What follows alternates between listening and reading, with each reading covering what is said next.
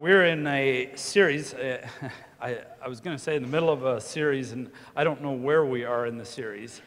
What I know is, but I'm learning from Chris, right? And we're in a series entitled Marriage and Sexuality, and today's part 7. And if you've missed any of the messages, in this case, I encourage you to go back and listen to them, because there's bits and pieces all over the place, because we can't say everything at one time. And so, but they often relate to the different aspects, not just to the one aspect in which the message was given. And so it's important that you go back and get all those pieces. Here are some of the topics we've covered so far, and they include, like the first one, what constitutes marriage. Number 2, giving yourself up to serve the other in marriage, sexuality, and fear of the Lord, marriage and sex, pornography and freedom. And last week, premarital sex, consequences, and the purpose of our bodies. That's the topics behind what we were talking about. And after seeing a display, an unbelievable display, and I hope some of you got to see it, the abortion display there at 80 Penner Park with 100,000 pink and blue flags that were planted by 80 volunteers in just over an hour. It was a memorial, and like standing there was just amazing. And and so I've decided to change the topic for next week and include in this series a message on abortion and birth control, contraception, that idea. Because it fits into a series of marriage and sexuality. So we're going to be talking about that next week. Today, we're going to talk about homosexuality and redemption. That's the title of the message today. And so I want us to bow for a word of prayer, and then I'm going to make a few comments right after that. Father, thank you so much. As we were worshiping, we sang about that love that will not let us go, that experiential love, not just some theoretical love, but this love that we actually feel and can experience, and that so many Christians don't experience. God, I pray that somehow you would help us to be able to spread that kind of love, that people would know it in an experiential way through a walk with you in the Word and prayer. And that this would infect the church across Canada, not only our church, but across the region, this province in Canada and beyond.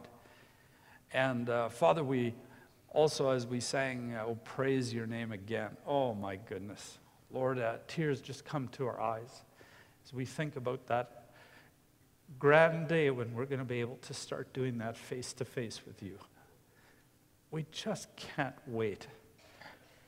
And if it weren't for some of the people that still need you, Jesus, we'd just say, please, just come now already. But we just say to you that we're willing to go with your timing, because we know that you're not willing that any should perish, and that you're anxious for all to come to repentance. And so we agree with that, and your heart is our heart. But we do long for you. And now, Lord, as we continue in this series, we know that you want a pure bride, a pure church when you come back. We're committed to submitting to your vision for the church, and for receiving that vision and for acting in accordance. Give us a desire for holiness and purity, and show us the way forward in overcoming our brokenness and walking out the freedom that you tell us that we're to walk out. That is available to us. And then we'll thank you in Jesus' name. Lord, if there's anyone here that does not know you, today I pray, through what they're going to hear, I pray they would be drawn to the Savior, who alone can save and who alone can redeem them and salvage them. For it's in Christ's name we pray. Amen. A few years ago, one of our associate pastors, Ray Yoder, came to me and offered to let me use his testimony for this topic. I never forgot the offer, but was waiting for the right time to use it.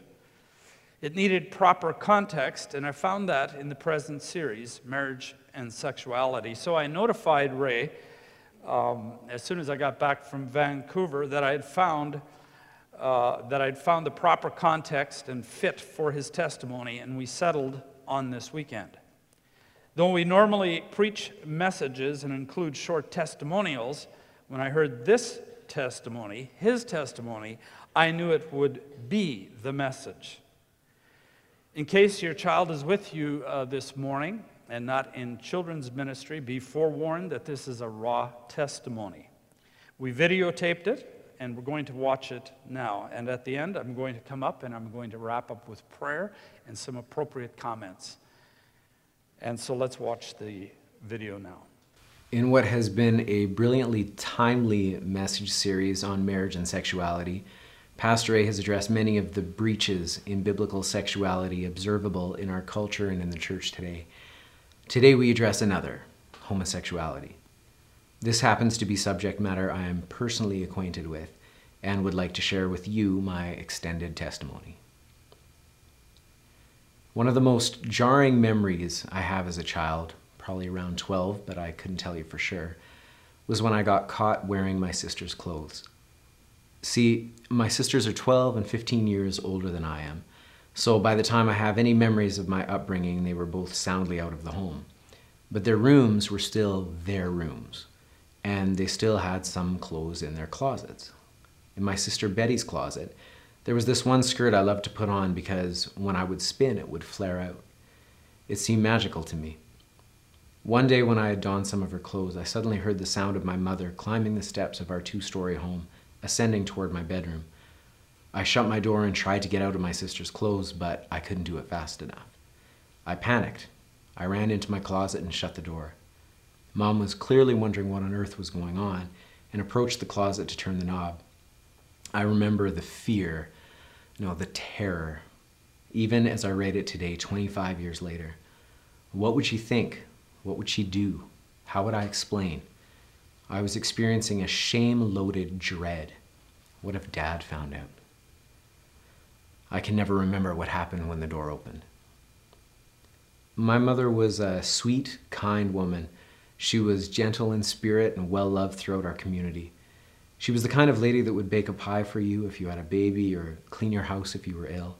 She was the queen of hospitality, always having homemade goodies waiting in the freezer for the unexpected visitor, and she was always the happy recipient of a phone call that requested the coffee to be put on. The home was always impeccable. Cleaning day was Monday, and she vacuumed every Monday, regardless of how clean the carpets still remained. She laughed easily and gave generously. She had lost her first husband, my sister's father, after 10 years of marriage, and after a couple years of being widowed, she met and married my father. My father was the son of a Mennonite pastor who had moved north from Kansas to plant a church in the Northwest Territories. He made it as far as our northern Alberta community and settled there, planting the little church that my father, and subsequently I, grew up in. Dad was more firm than Mom, even harsh at times in my experience, and I feared him to a degree. He was raised in a conservative Mennonite tradition where women wore dresses and kept their long hair concealed beneath head coverings, and where men worked the field and disciplined swiftly. My memories of my father don't include a lot of snuggling and warmth, though I've seen much more of that later in his years with his grandchildren. It should be noted that I have a significant respect for my father. I've seen his character transform in the last decade in ways I never expected, and I currently enjoy a rich and close relationship with him that I cherish. He did the best that he knew to do. I was just a little off the script. I also did not share common interests with my father. He was a farmer, a successful farmer, and highly involved in church and community leadership positions. I preferred the indoors. We lived just off a busy gravel road, and due to my mother's fear of me getting hit by oncoming traffic, my father built a chain link fence around my swing set and sandbox. History tells a tale of me clinging to the chain link, weeping to be released from my prison of play, and longing to simply return inside to be with my mother. That was where I liked to be. I was happy to help her bake, I assisted with much of the cleaning, and the older I became, the more cooking and baking responsibilities I was able to take on. If Mom was away for some reason, I would make food for myself and Dad. My proficiency in the kitchen at age 13 surpassed my father's. It just wasn't his thing. When my parents asked me if I would like to take piano lessons, I lit up at the opportunity. In a tiny community like ours, the little hamlet that we farmed outside of had approximately 250 residents, there was little opportunity to experience anything in the arts. I was naturally good with music, and playing piano and singing came easily to me. I found a resting place in music. This was a place for my heart to hover and glide amid the ebb and flow of a melody. In a setting where emotions were encouraged to be evened out to a place of acceptability, music was a place where deep emotion could be expressed. The depth of pain crested through a minor song rumbling on a low register. The intensity of joy pounded out through fast staccato rhythms. The sound of peace, the peace that I so desperately longed for, was mine when I played slow, open, full chords that were rich and full in harmony, compressed intervals, and a smooth and gentle dissonance. This was home for me. This was where my heart would find expression and rest. As I progressed toward junior high, my friends were a mix of boys and girls, but it was with the girls that I felt the safest and most at home. And slowly but surely, I began to experience an attraction to some of the boys. It was sort of like the morning sunrise. You can't identify the exact moment when it begins to get light out. Dawn just inches forward, regardless of your sentiment, toward the ever-increasing light. This is how my attraction to men emerged. It was early in the gay rights movement, certainly very early, considering the rural community we lived in. The sound of Dad barking out in disgust over "those gays" is indelibly etched in my mind.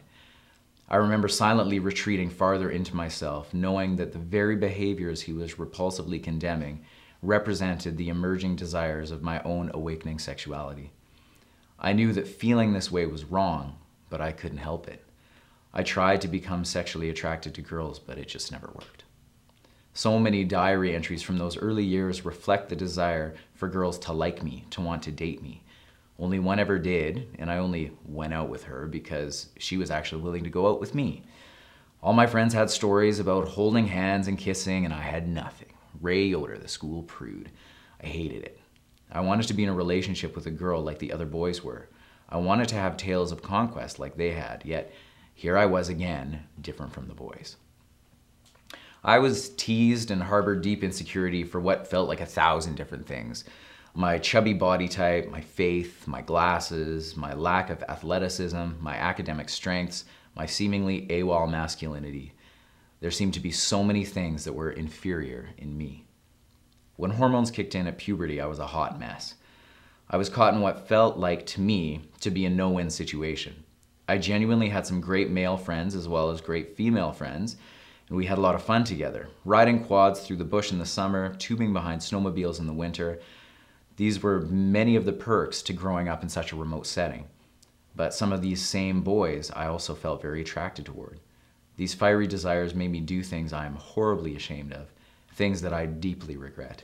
As God has provided prompting and opportunity in my adult life, I have apologized to different boys, now men, that I offended upon in those broken years. Those shameful acts of my youth felt so good and so terrible all at once. I was simultaneously racked with pleasure and guilt.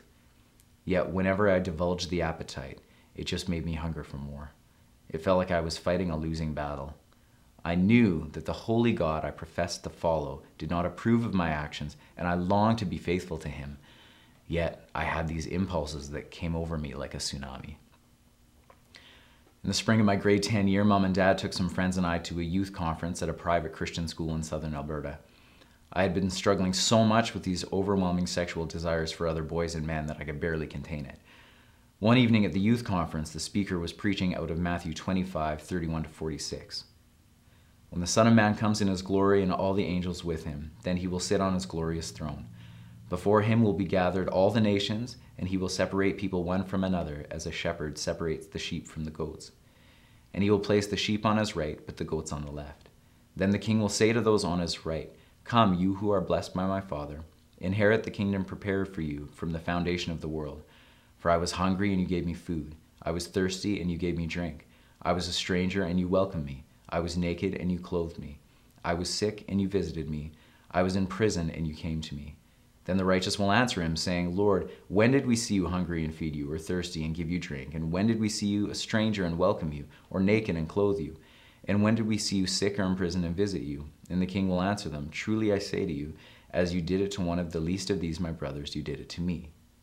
Then he will say to those on his left, Depart from me, you cursed, into the eternal fire prepared for the devil and his angels.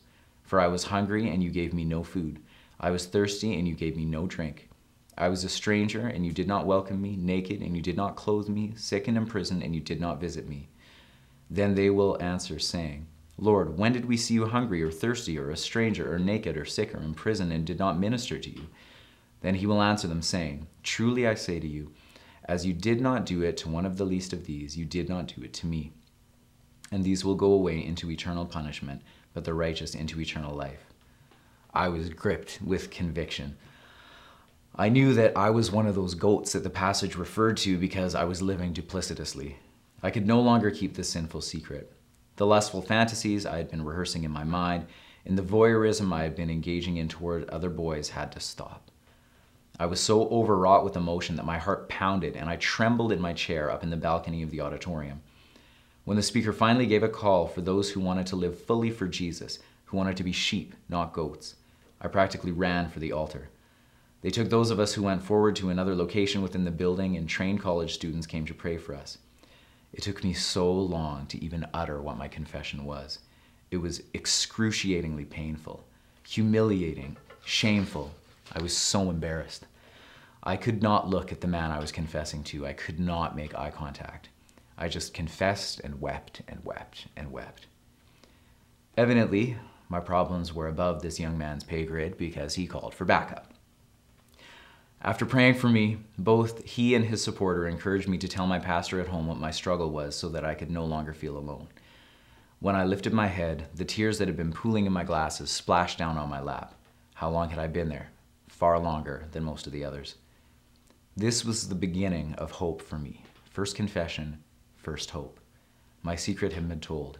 Someone knew. I returned home to the frightening reality of sharing my story with my pastor. I remember how awkward I felt. I remember how awkward he felt. I remember the weird questions he asked in a genuine desire to understand while seemingly not having a clue how to respond to me. But I shared with him because I believed it was important. Just knowing that someone else locally was aware of what was going on in my head made a huge impact for accountability in my behavior. But it certainly didn't make the desires go away. Rather, they remained, with my raging teenage hormones in constant conflict with my desire to live a moral life before a holy God.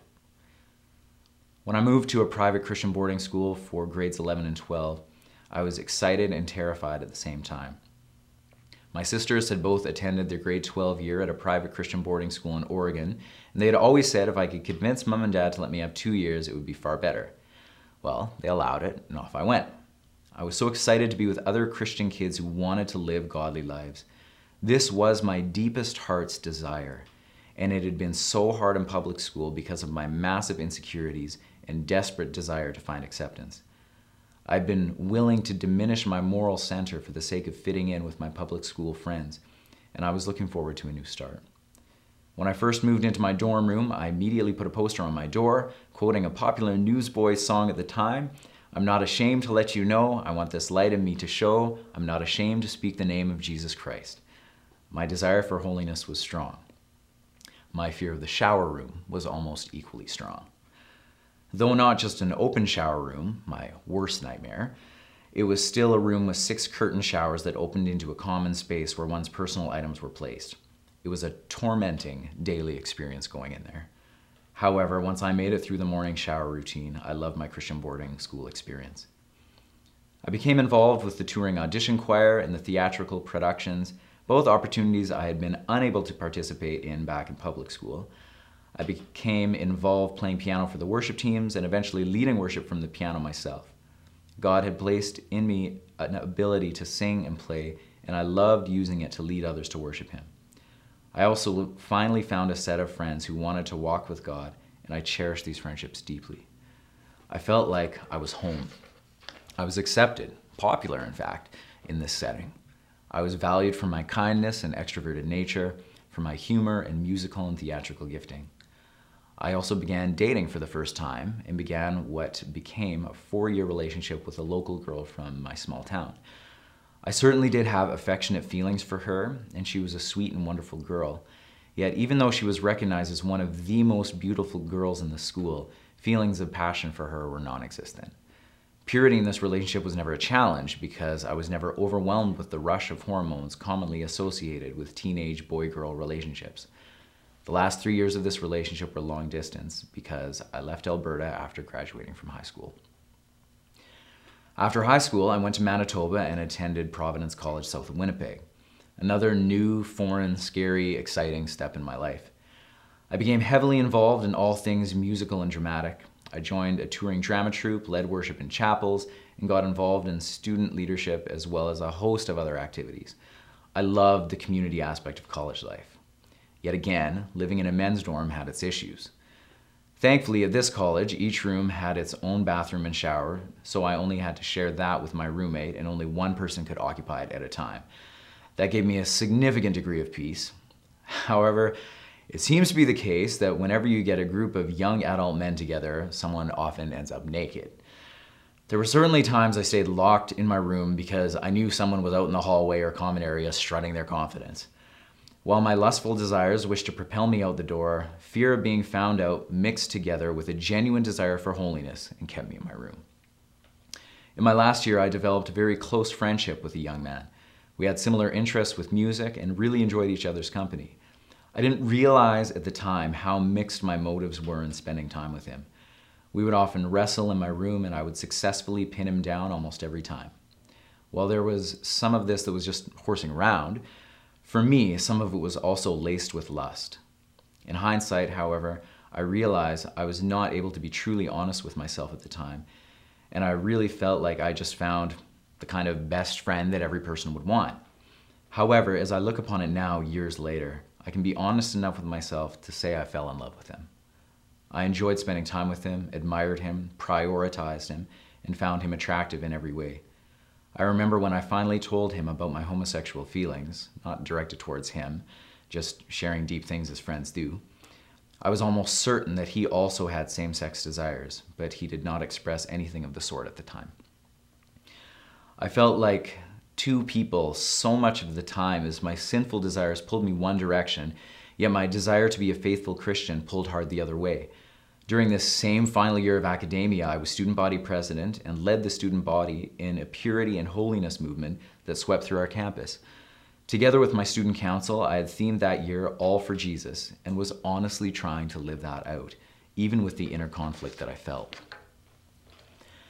When we graduated, the aforementioned young man moved back to Edmonton with me, and he, myself, and my childhood best friend shared an apartment. I shared my car with him. I helped him find work at the same places I established employment. I realized at that time that my girlfriend had become simply my friend, and we broke up. One night, out of conviction from a message on purity, I shared that I struggled with lust towards this young man, and he was stunned and repulsed and clearly overwhelmed. He began to avoid me, exclude me from his social circle, and increasingly cut me out of his life until he finally moved out of the apartment. This was a horrible time in my life, as I suffered great rejection, anxiety, and pain. I developed a bleeding stomach ulcer during the months that this relationship disintegrated. In retrospect, it felt like a terrible breakup because much more of my heart was invested in him than I had realized, and it was clearly far more than his heart was invested in me. Eventually, he moved out of the province, and my life continued on. I wanted to get away. I began going to bars and frequently drinking and feeding a soulish side of me I had never freely satiated. The music I began to enjoy carried more themes of escaping the moral confines I had held to, and I began planning to leave Edmonton to go overseas to either teach English or work at a resort or on a cruise ship. I professed to my friends and to my church leaders that I just wanted to do something fun. While I was still young and single, and no one really discouraged this desire, my roommate and I were planning to go together. In hindsight, I was not being fully honest even with myself. What I really wanted was to get as far away as I could from the watching moral eye of family and friends so I could yield to the feelings that I had been staving off for so long. I interviewed for a cruise liner position and made plans to leave. And then I met this girl, Mary Smith. She was unlike any girl I had ever met before. She was confident, hilarious, direct, bold, a little crass, and my opposite in so many more ways. There was something in her that I just loved, and she was stunningly beautiful to boot. Yes, I was able to notice that. With these piercing light blue eyes which seemed to puncture any veneer I attempted to maintain. She seemed able to view the very core of my being before being invited to do so. My friends and I called her the Oracle because of her seemingly uncanny ability to know what was going on beneath the surface in our hearts and relationships. When I spent time with Mary, I felt exposed yet adored, vulnerable yet appreciated. I began to spend a lot of time with her. I worked nights at the time with troubled youth, and when all the work was done, I would talk to her on the phone for hours in the middle of the night. I fell in love again, this time with a woman. I hadn't been looking for love, but love had found me in Mary. We dated for 11 months, were engaged for 11 weeks, and got married February 16th, 2002. It was so exciting. I convinced myself and Mary that the homosexual desires within my life were under control and that they wouldn't hinder our life together as bride and groom. Yet I still carried murmuring fears. As I saw the wedding night approaching, I was excited, yet terrified. What if things didn't work? And so began many years of troubled marriage. If I'm honest, the sexual relationship is one part of our marriage we're still figuring out. But we love each other deeply, and we're both committed to the process, be it lifelong. From day one, Mary knew something was off. Rather than a honeymoon bliss of mutual delight after a dating and engagement relationship of restraint, I was extremely resistant. I just wanted to avoid the whole thing as often as possible.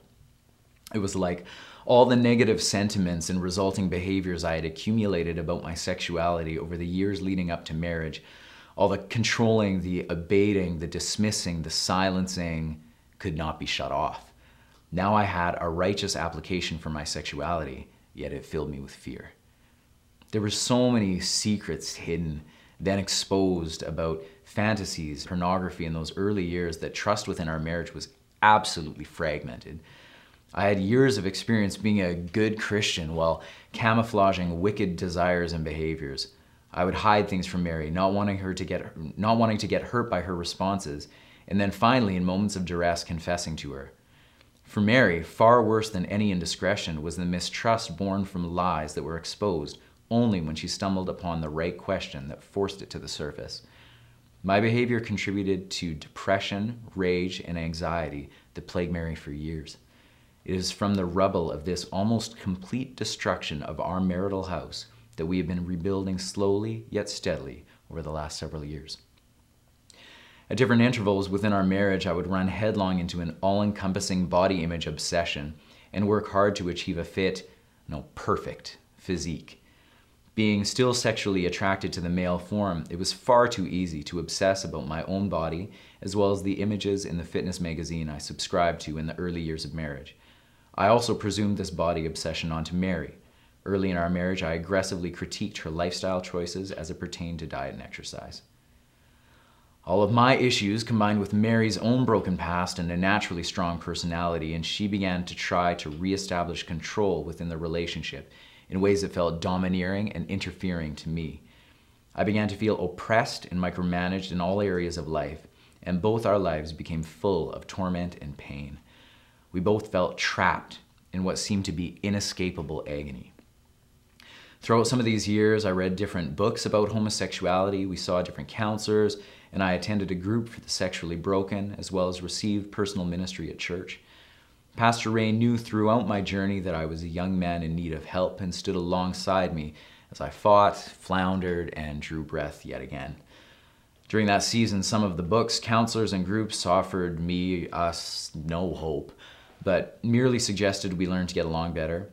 Others professed that a redirection of sexual desire away from men and toward women was possible, after a mysterious quality and quantity of therapy. Some of these elements helped me take a step towards greater wholeness, yet at the same time, it became increasingly evident to me that there was no silver bullet that would slay my ills. Somewhere in this swarm of adverse emotions, we managed to have our first child. Sweet Violet arrived January 27th, 2006 at the mighty weight of 1 pound, 13 ounces. She became the center of our universe as we spent the next 3 months in hospital, living at Ronald McDonald House in Winnipeg, and me commuting to work in Steinbach. Once we were home from the hospital, things continued to digress. We delighted in our little girl, but we did not delight in each other. Threats of leaving abounded, fear and anger ruled. I moved to the basement and built a room for myself there for several months when things were at their worst. I recall one night when Mary had packed her bags and was in her space looking at flights back to Alberta, and I was in my space, simmering in personal torment, Googling my way through images of men. I imagined returning to that young man I had met in college. I just wanted to run. I wanted escape. I just wanted to feel good. I felt that Mary and I would just be better off if I was dead, but I knew I couldn't do that. I knew the decision to take any human life, even my own, was not my call to make.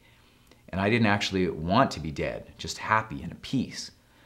No, I didn't really want to be dead. I wish she was dead. Then I could live as a single parent with my infant daughter, quietly and respectfully resign from my position at the church. I had no desire to hurt the church, they'd done so much for me, and move somewhere far away where no one could see my goings on. I fantasized about faking my own death so I could start fresh somewhere else. That was really the best scenario that I could come up with, for in it there was no death, scandal, or divorce. Rather, Mary would be free of me and me of her. But my daughter, I can't leave my daughter. I remember the day that I sat before God in my church office, this church where I had been on staff for a handful of years already, and was confronted by the fact that I had to decide if I was going to submit my spirituality to my sexuality or my sexuality to my spirituality. I just had too much conscience to abandon my faith. I had experienced too much, I'd seen too much. I knew that Jesus was real, heaven, hell, all real. I knew trying to homogenize homosexual behavior and biblical directive was simply sloppy revisionist theology. So what was I left with? What hope did I have? I tried everything, at least so I thought. In hindsight, I had not. I had not given Jesus his fair chance at delivering me. I had given him desperate prayers in moments of crisis, demanding to know why freedom had not been granted to me. I had prayed panicked, shame-filled prayers after I had looked and longed lustfully at a man, but I had never engaged with this pure and holy man, this Jesus, the way that I was about to. I didn't realize what I was missing. I didn't know what I didn't know, but I was desperate. Something had to give. Something had to give. So I threw myself at Jesus' feet. If getting up at 5 a.m. and spending 2 hours in Bible reading and prayer was going to do it, then I was finally desperate enough to try it. And that's what I did. When I came to the end of myself, when I lost all hope of peace and resolve, it was there that I became desperate enough to change my life patterns toward God. This was when I feel my relationship with Jesus really began. I'd been a Christian my whole life. My worldview and theology adequately reflected traditional orthodoxy, but the living Christ was still foreign to me. I thought I was living all there was to live when it came to Christianity. I had no idea the fullness I was walking into. I began waking at what I previously would have considered an ungodly hour of the morning and proceeded to our prayer room at church. In those days, no one was in there but me in those early hours. I would listen to the lyrics of the music playing and read the scriptures. I would weep as God would speak to me profoundly through both, but especially through his word. I began to realize that all my life, my entire Christian existence, I had never had a real relationship with Jesus. I had touted the lingo, but I didn't relate to Jesus like I did to everyone else. No, this was a special relationship where I believed a lot of information about someone, but where my interactions with him were brief and infrequent. I didn't realize back in those days that the very power to live a godly life was found in the relationship. in the very presence and life of Jesus, himself pouring into my soul through the word and prayer and nourishing a deep and broken place in me that was horridly fragmented. But he began, slowly and surely, to pull apart my mangled sense of self, which included a damaged sense of sexuality, and to deliver me. He began to reveal more of who he really was, rather than the false image I had presumed upon him based upon life experiences and a neglect of his word.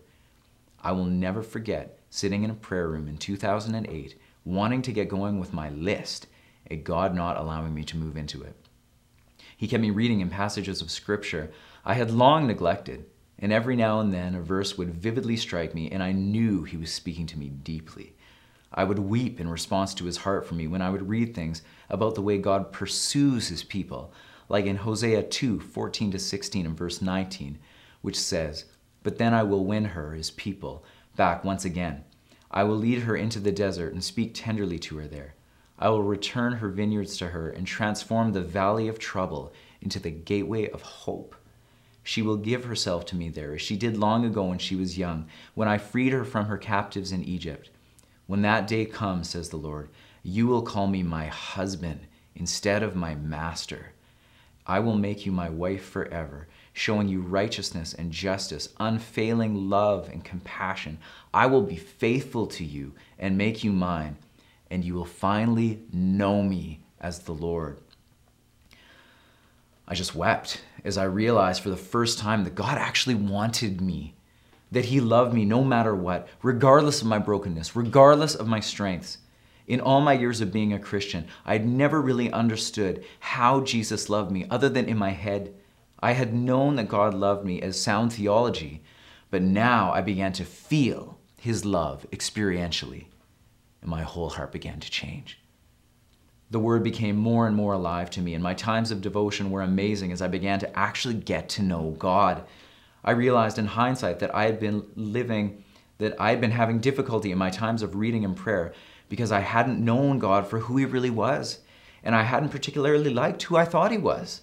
In all honesty, I'd been afraid of him and felt that I was perpetually disappointing him because I primarily saw him as a taskmaster. He began to change my understanding of his true identity. In this time of awakening, I began to experience him as joyful. I began to realize he enjoyed spending time alone with me and that he loved just doing life with me. Romans 12:1-2 says, "I plead with you to give your bodies to God because of all he has done for you. Let them be a living and holy sacrifice, the kind he will find acceptable. This is truly the way to worship him. Don't copy the behavior and customs of this world, but let God transform you into a new person by changing the way you think. Then you will learn to know God's will for you, which is good and pleasing and perfect." This became my experience. My thinking changed. As I fed this increasing appetite for God, it grew, and I was enabled with greater and greater ease to starve out the homosexual hunger that had clawed at me for years. In conclusion, there are a few things I now know. I know who I am. I remember a message Stephen preached a few years ago. In it, he described how freedom is someone opening the door to your jail cell and revealing to you the exit, even walking with you. But part of that liberation process is that your emancipator allows you to exit of your own free volition. He won't force you out of your cell. This resonates with me deeply because Jesus has set me free from compelling sin. Temptation lingers in the peripheral vision of my life, and I have the choice to welcome it like an old wicked friend or to keep my eyes transfixed upon the author, perfecter, and goal of my faith, Jesus. One of the songs we sing at church includes the lyrics, "I lay my life down, I take up my cross, and find more freedom than I could ever dream of." This encapsulates how I feel about sexual sin in my life. I am not a gay man surviving a straight marriage while denying who I truly am. I am no longer ensnared by my sin. I no longer identify myself by my sin. Colossians 3:3 says, "Your real life is hidden with Christ in God. So too, I have found my true identity in my Savior, in relationship with Jesus. This is who I truly am. I know how much I need people, most notably my faithful wife, as well as mentors, pastors, brothers, and sisters to walk with me on the faith journey, lest I bend the knee to pride, the king of sins. I would have never made it this far on my own, and I would not finish well alone because I am designed for interdependence. I've probably sought more prayer and counsel with pastoral staff at this church than most people ever will. These have provided helpful guidance, wisdom, prayer, and support along the way. Other close friends on staff have been my accountability, my listening ear, my gentle rebuke, my prayer of encouragement, my friends. Let it be known, without the supportive and wise community I've found in this church, I would be dead in the water. Learning the benefits of confession as rehearsed in the Set Free retreat, the necessary empowerment of the Spirit as experienced in the Empower, the accessibility of God's voice through the Hearing God workshop, these truths have been exceptionally life-giving and freedom-securing for me. I know I need God. I am keenly aware that I must continually cultivate a heart of humility and ever rehearse the instrument of confession when I stumble along the way. I must return steadily to His Word. It is the IV line supplying true life to my veins, and whenever I unplug myself for too long, I become nothing less than a walking dead man. And let me say, I love His Word. I love the Bible. Not only is it necessary to me, it is rich and dynamic, empowering and revealing. It searches my heart and discloses to me God's. It gives me the context for the days I tread in this lifetime. It nourishes in me a longing for the next one. It tutors me on the boundaries of the narrow path, just as my experience exposes my powerlessness outside of God's Spirit to stay within them. I need daily exposure to the Word of God, to the fellowship of prayer, and to hearing His voice. I need His guidance, His reassurance, His conviction, His forgiveness. These I find in the morning solitude of the quiet place, and I hear the echoes of these whispers throughout my days. Finally, I know I love Jesus. I love Jesus. He has delivered me from an Egypt I thought inescapable, a torturous slavery I thought certain. He has filled me with spirit power to walk holy. Jesus used to be my religion, and He has become my hope. Both for comfort, peace, and joy today, and for the day when I gain a new body and mind that longs for no wicked thing. He is my one sure thing. He is my wisdom. He has filled me with desire for a woman I adore and given me her love in return. He has given me 3 beautiful children and a life I could have never experienced had I surrendered to the sinful desires of my past. He has brought me to and through every redemptive act and season in my life, and I am gratefully and eternally in His loyal service in response. Obedience is no sacrifice when peace is the reward. What can compare to a heart at rest? What can anyone offer me that is better than that? 38 years, 11 pages, 40 minutes, and such is my life up to this moment. Thank you.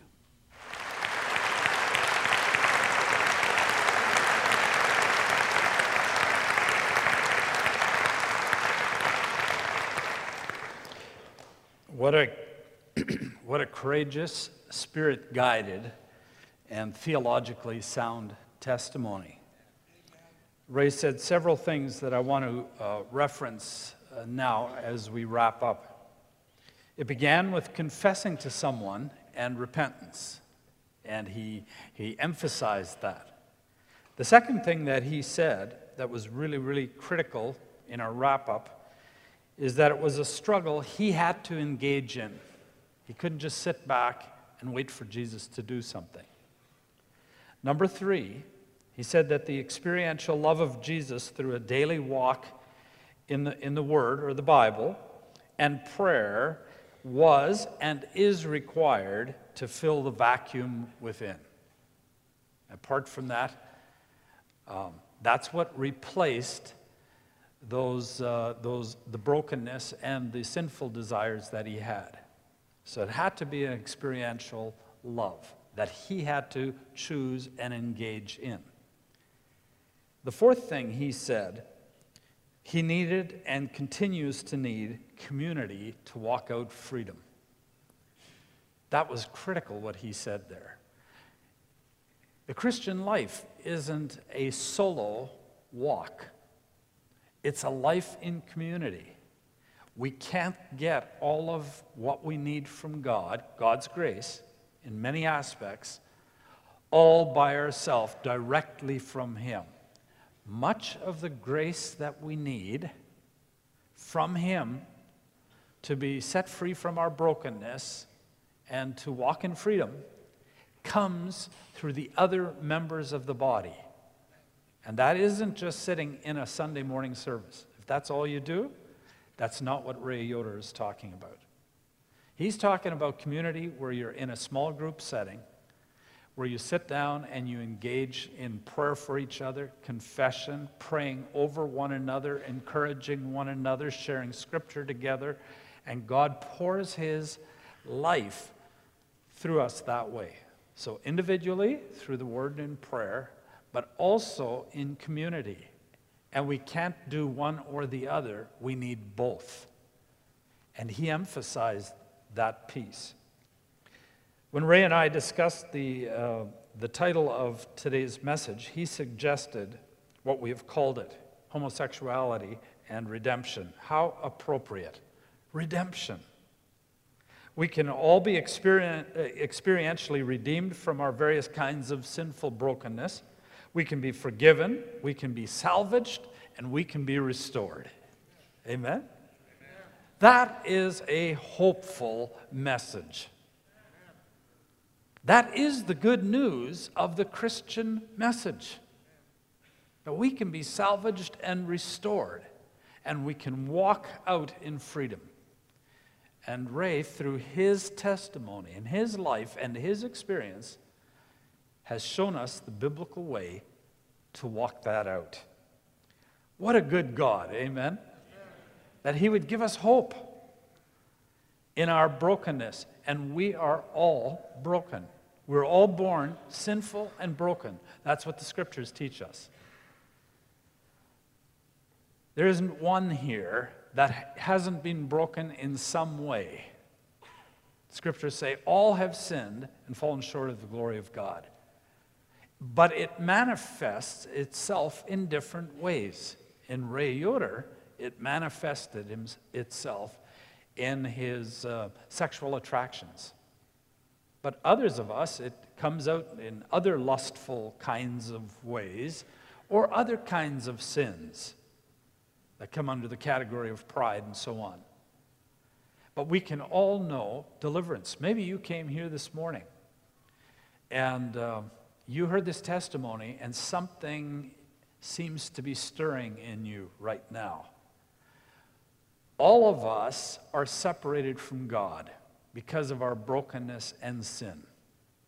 God, not only being a loving God, but a just God, demands justice for our sins.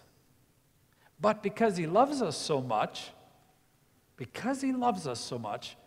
he sent Jesus, his son, to die on the cross for our sins, to pay the penalty so that we wouldn't have to pay the penalty. Either we pay the penalty or he pays the penalty.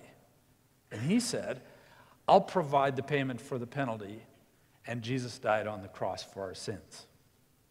If you will receive that payment by faith, then he won't exact the payment from you. That is good news, my friend. That is incredibly good news because we don't deserve it. And all we have to do is place our faith, is turn from our sins, which is repentance, and say, I agree with you, God, that that is sinful, whatever it is, whether you're struggling with the same thing that Ray Yoder was talking about, or whether it's some other sin, sexual or otherwise. I repent of that, and I put my faith and trust in you for the forgiveness of those sins and the removal of the guilt for that.